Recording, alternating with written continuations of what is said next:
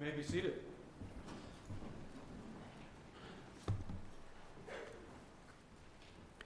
It's my great privilege to bring God's Word to you this morning, and I would ask you to turn in your copy of the Scriptures to 2 Corinthians, Paul's second letter to the Corinthians, chapter 8, verses 1 through 9.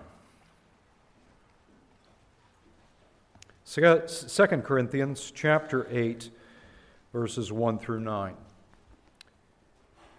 Pay careful attention. This is God's holy word. And now, brothers, we want you to know about the grace that God has given the Macedonian churches. Out of the most severe trial, their overflowing joy and their extreme poverty welled up in rich generosity. For I testify that they gave as much as they were able, and even beyond their ability. Entirely on their own, they urgently pleaded with us for the privilege of sharing in this service to the saints. And they did not do as we expected, but they gave themselves first to the Lord, and then to us, in keeping with God's will.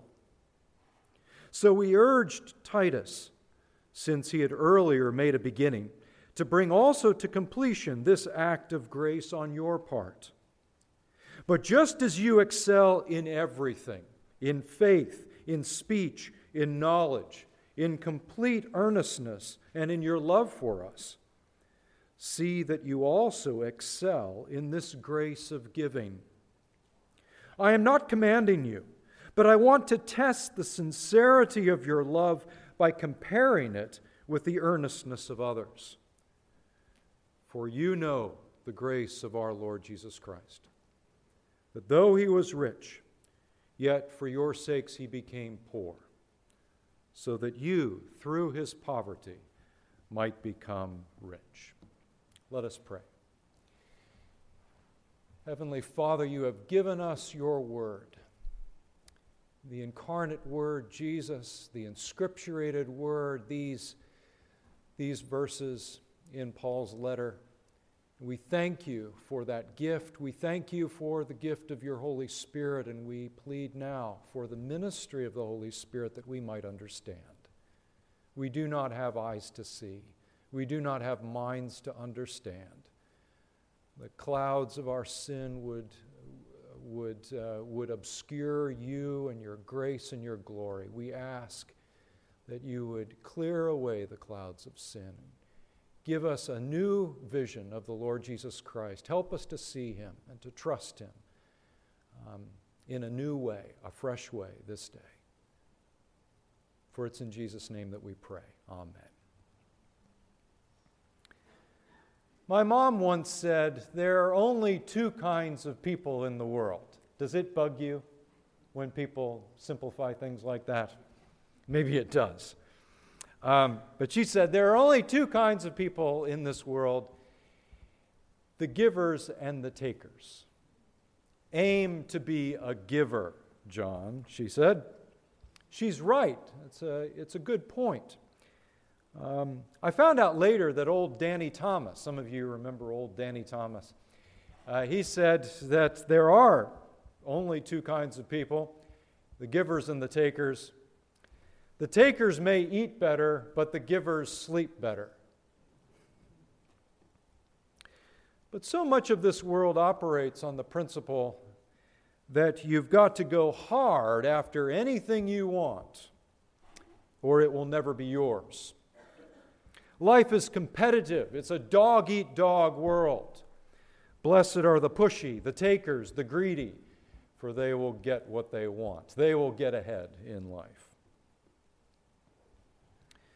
What would motivate somebody to give and give and give, especially in this world with so many takers? Why should you and I aim to be one of the givers, like my mom said, when so many will take everything they can from you? I think even of the terrorists in the country of Kenya where we work, who took 147 lives, though they had nothing to gain by that, really. Isn't it counterintuitive to give? Isn't it crazy in this world to be a giver?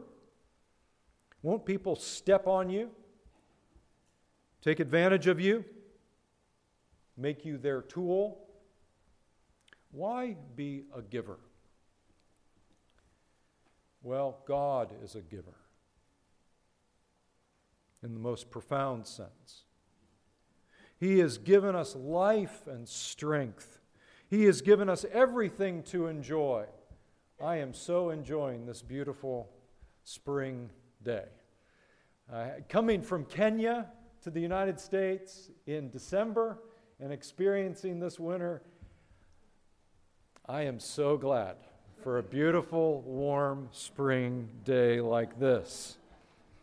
So grateful for bird songs, for lovely spring flowers, rest for our weary bodies after a long, hard day, animals as pets, so many things to enjoy. He's given rain on the just and the unjust. He provides delicious food. I've oftentimes wondered, why did God make taste buds? We could just eat because we need to, but He has made it such an enjoyable experience.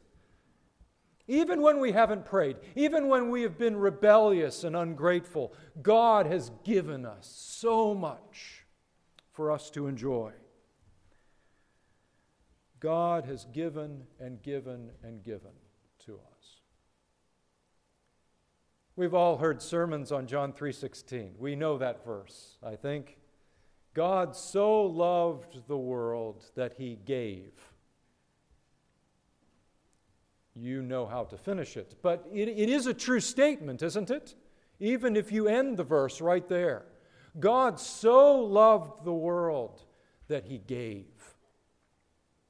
I can think of few things as necessary in this world as a proper definition of love. And I think that that's a test.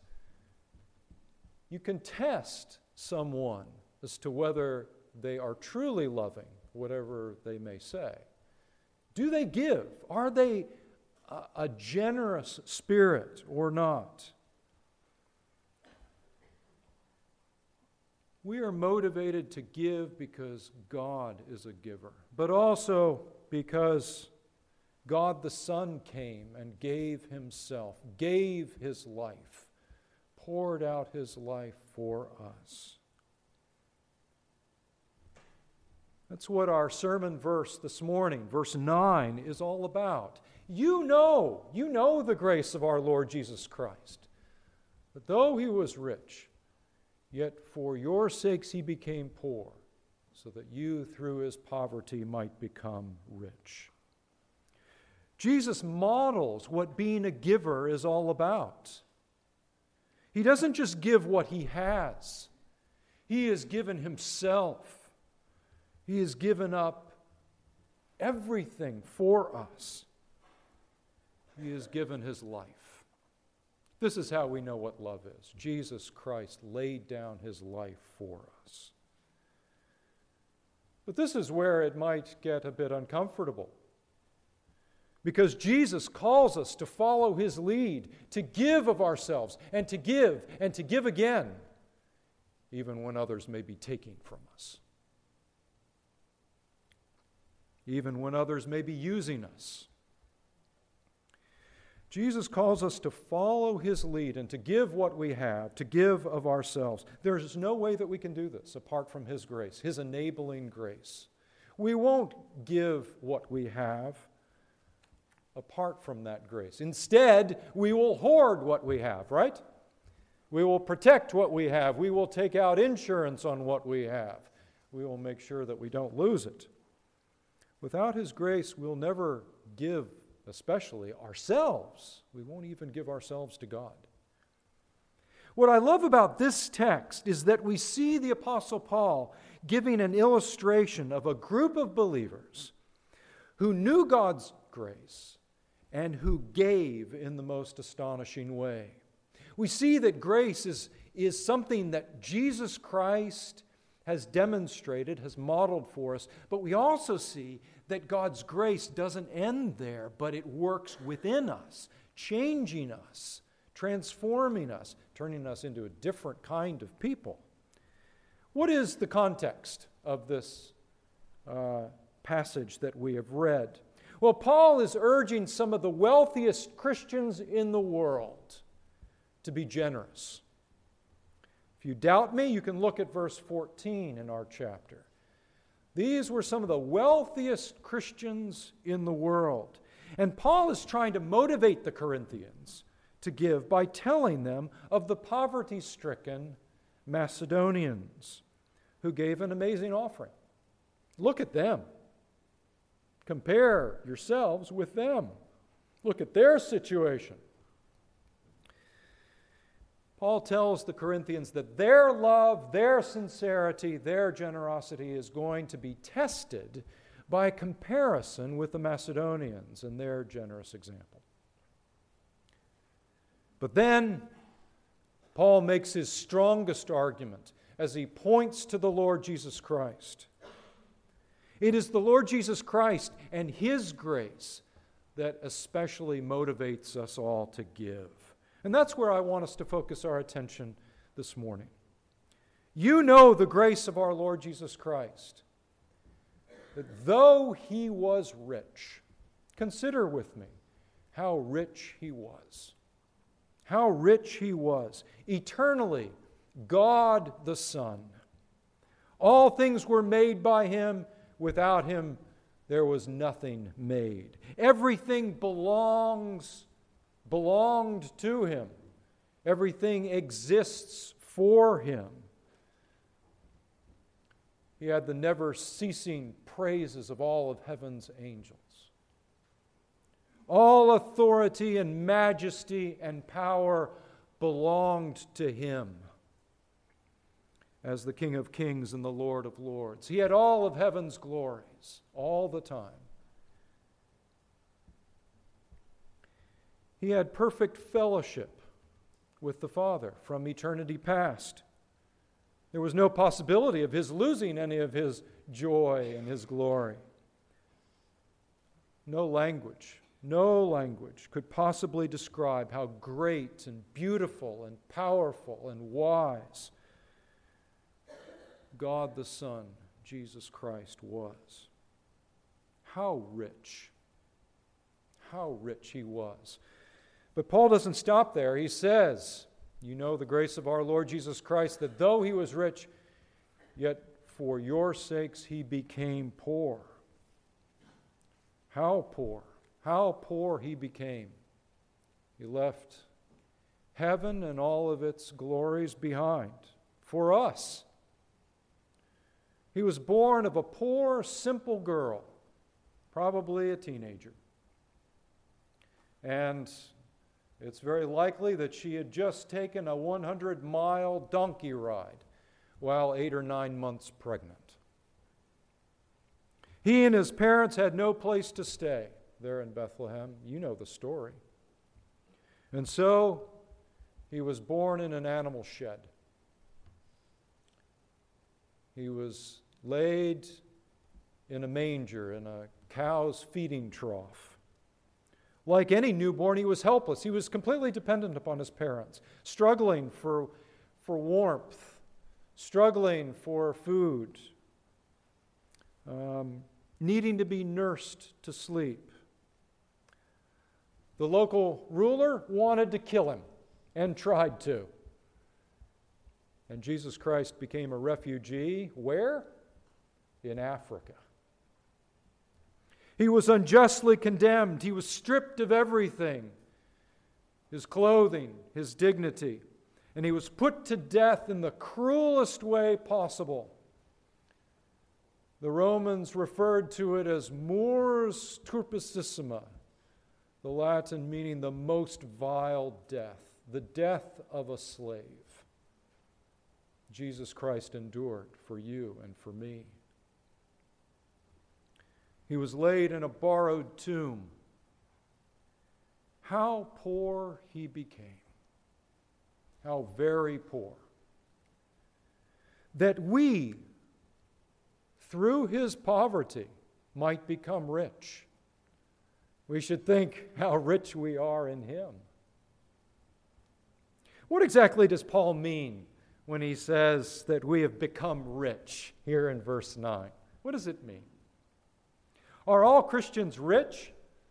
Well, in verse 2, it's apparent that the Macedonians were living in extreme poverty.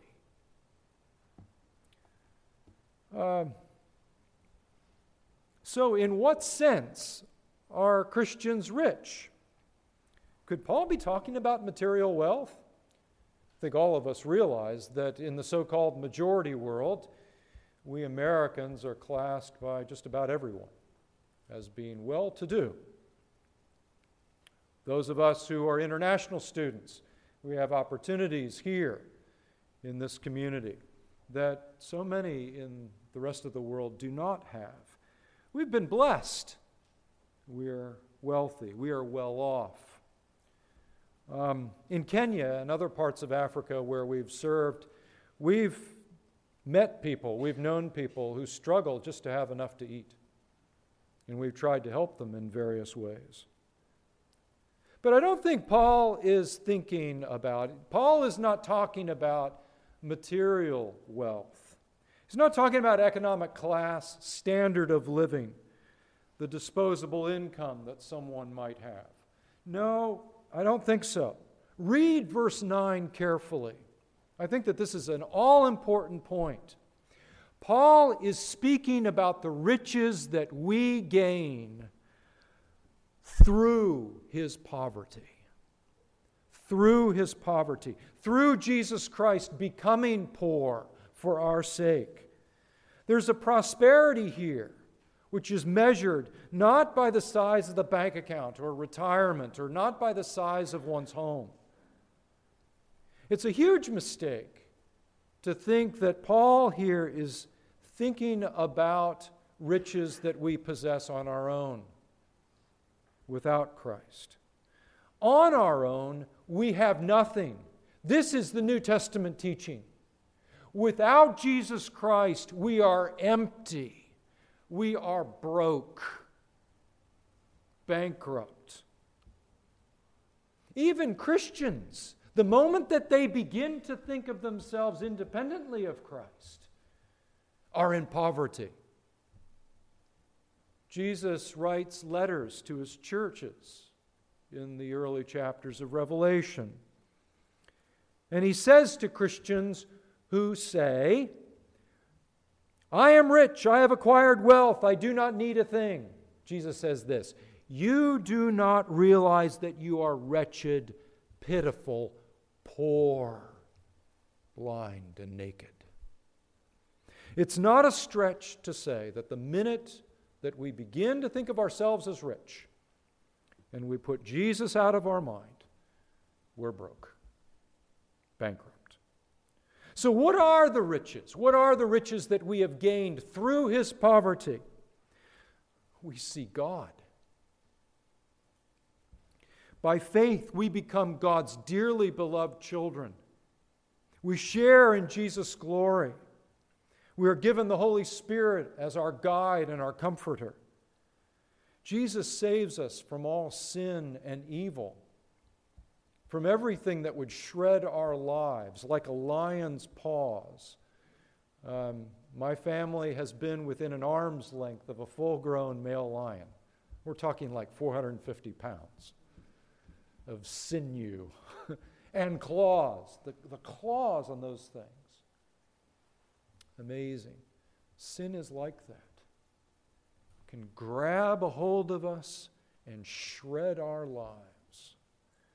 But Jesus, by his redeeming work, saves us from sin and evil, saves us from the penalty of sin, God's curse in hell, saves us from the power of sin that would enslave us, bind us, leave us feeling helpless.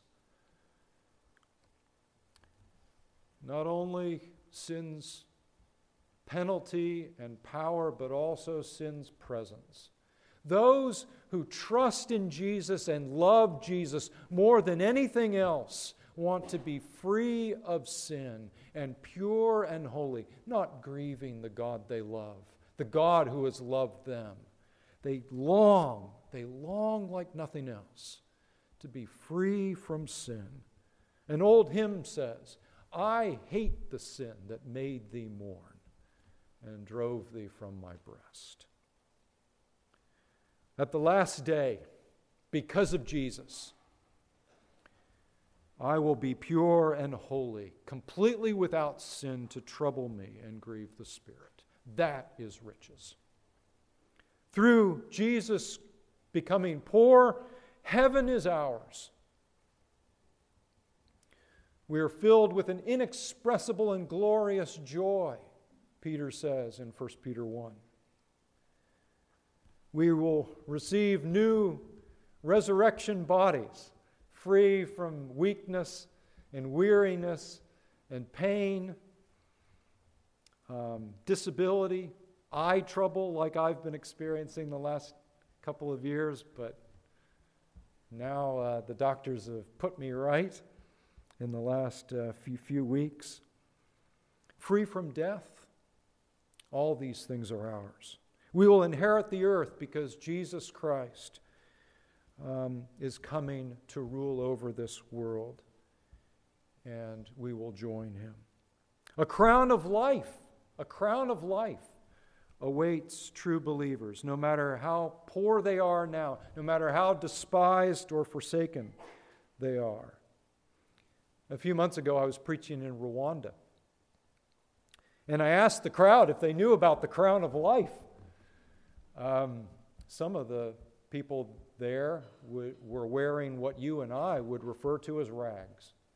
They really were poor folks. I asked, do you know that you will wear a crown? And they were all just wide-eyed.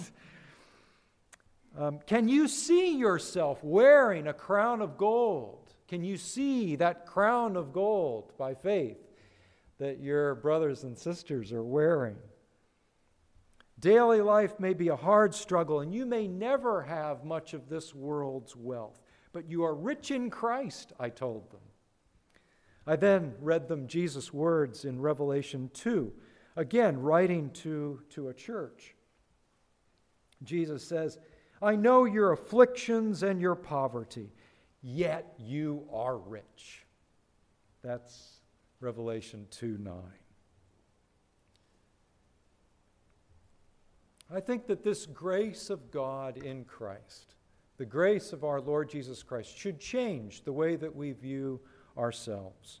Do we think of ourselves as rich? Sometimes we don't reach out to others. Sometimes we are not generous because we don't think that we're in a position to be generous. We don't think of ourselves as rich, as having what we need to give. We can think of ourselves as poor and needing to receive. But the truth in Christ is that we have received so much.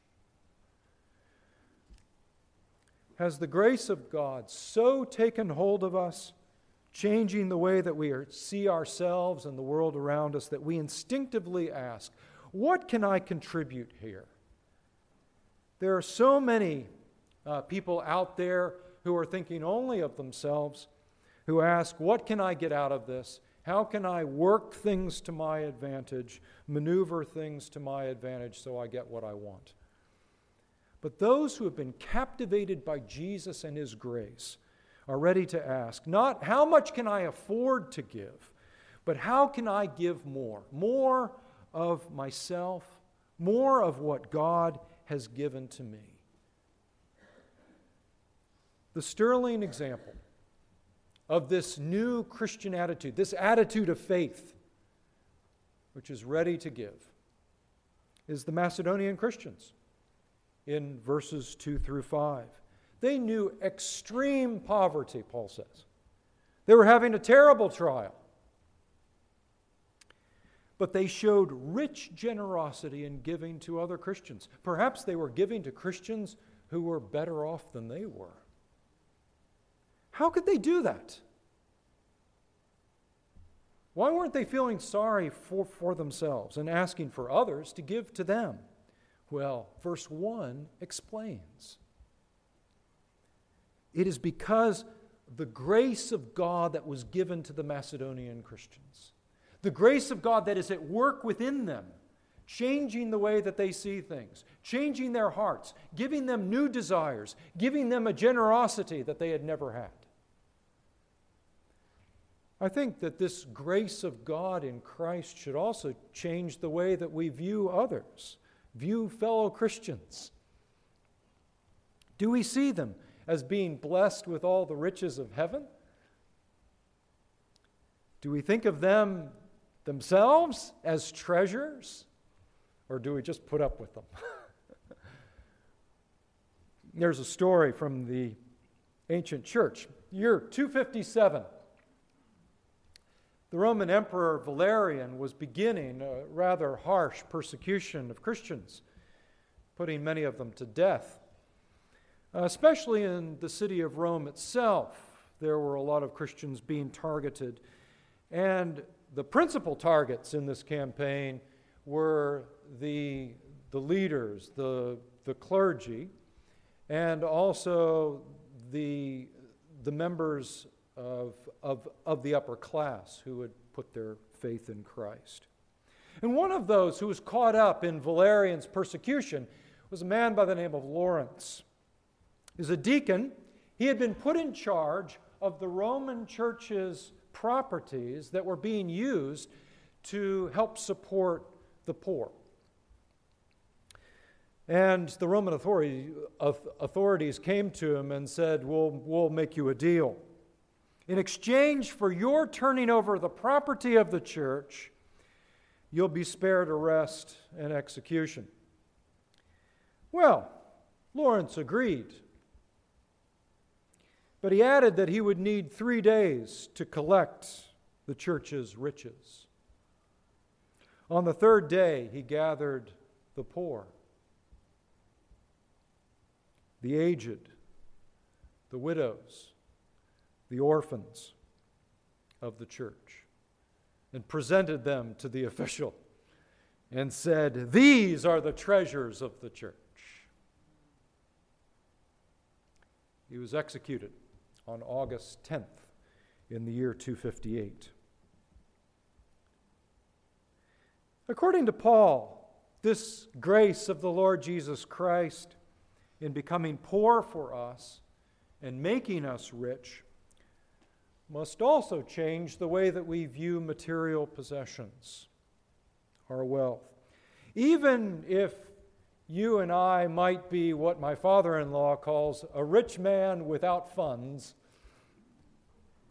God's grace teaches me to live a generous life as a good Christian testimony, to give and give and give, even without expecting a return. In fact, I think this was Paul's experience as an apostle, as a missionary, really. Look at how he describes himself just a page back or so in 2 Corinthians chapter 6, verse 10. He speaks of himself this way: poor, yet making many rich, having nothing, yet possessing everything. What a perspective. Do you see how that can transform the way that a Christian, like Paul, like you and I, approach life? I must be giving even if I don't think I have enough to spare. Why? Because God is such a giver, and I can trust Him to provide for all of my needs according to His riches and glory in Christ Jesus. What a way to live, by faith, confident that I have everything that I need. The Lord is my shepherd, the Old Testament saints said, right? I lack nothing. I shall not want. I can give and give and give again. What a practical demonstration that I believe I am rich in Christ, that I am complete in Him, that I have everything that I need in Jesus Christ. He who did not spare his only Son, but gave him up for us all, how will he not, along with him, the Lord Jesus, graciously give us all things? But what if you and I struggle to be generous, open-handed? We do struggle, don't we? What if we struggle? First of all, we should think of Christ, how much it cost him to be generous with us. And secondly, Paul reminds us elsewhere in his letters, what do we have that we have not received? Growing up, my church used to sing one stanza of a hymn after the offering. We give thee but thine own. We're just giving back to you what's yours. We give thee but thine own, whate'er the gift may be. All that we have is thine alone, a trust, O Lord, from thee. Thirdly, we're helped by remembering what our Lord Jesus said. It is more blessed to give than to receive. Oh, the riches that we have in the gospel. How rich he was. How poor he became. How rich we are in him. Let us pray. Heavenly Father, we thank you for abundant grace in the Lord Jesus Christ. We may not have all that we desire, but we have received so much more than we deserve. As John Stott said, it's God's riches at Christ's expense. Grace. We have received so much. Thank you for all that we have received. And make us truly generous people, not only when it comes to our checkbook, but even more in the way that we live our lives, in the way that we give of ourselves to others, in the way that we share with others what is most precious to us, our faith in the Lord Jesus. For it's in his name that we pray. Amen.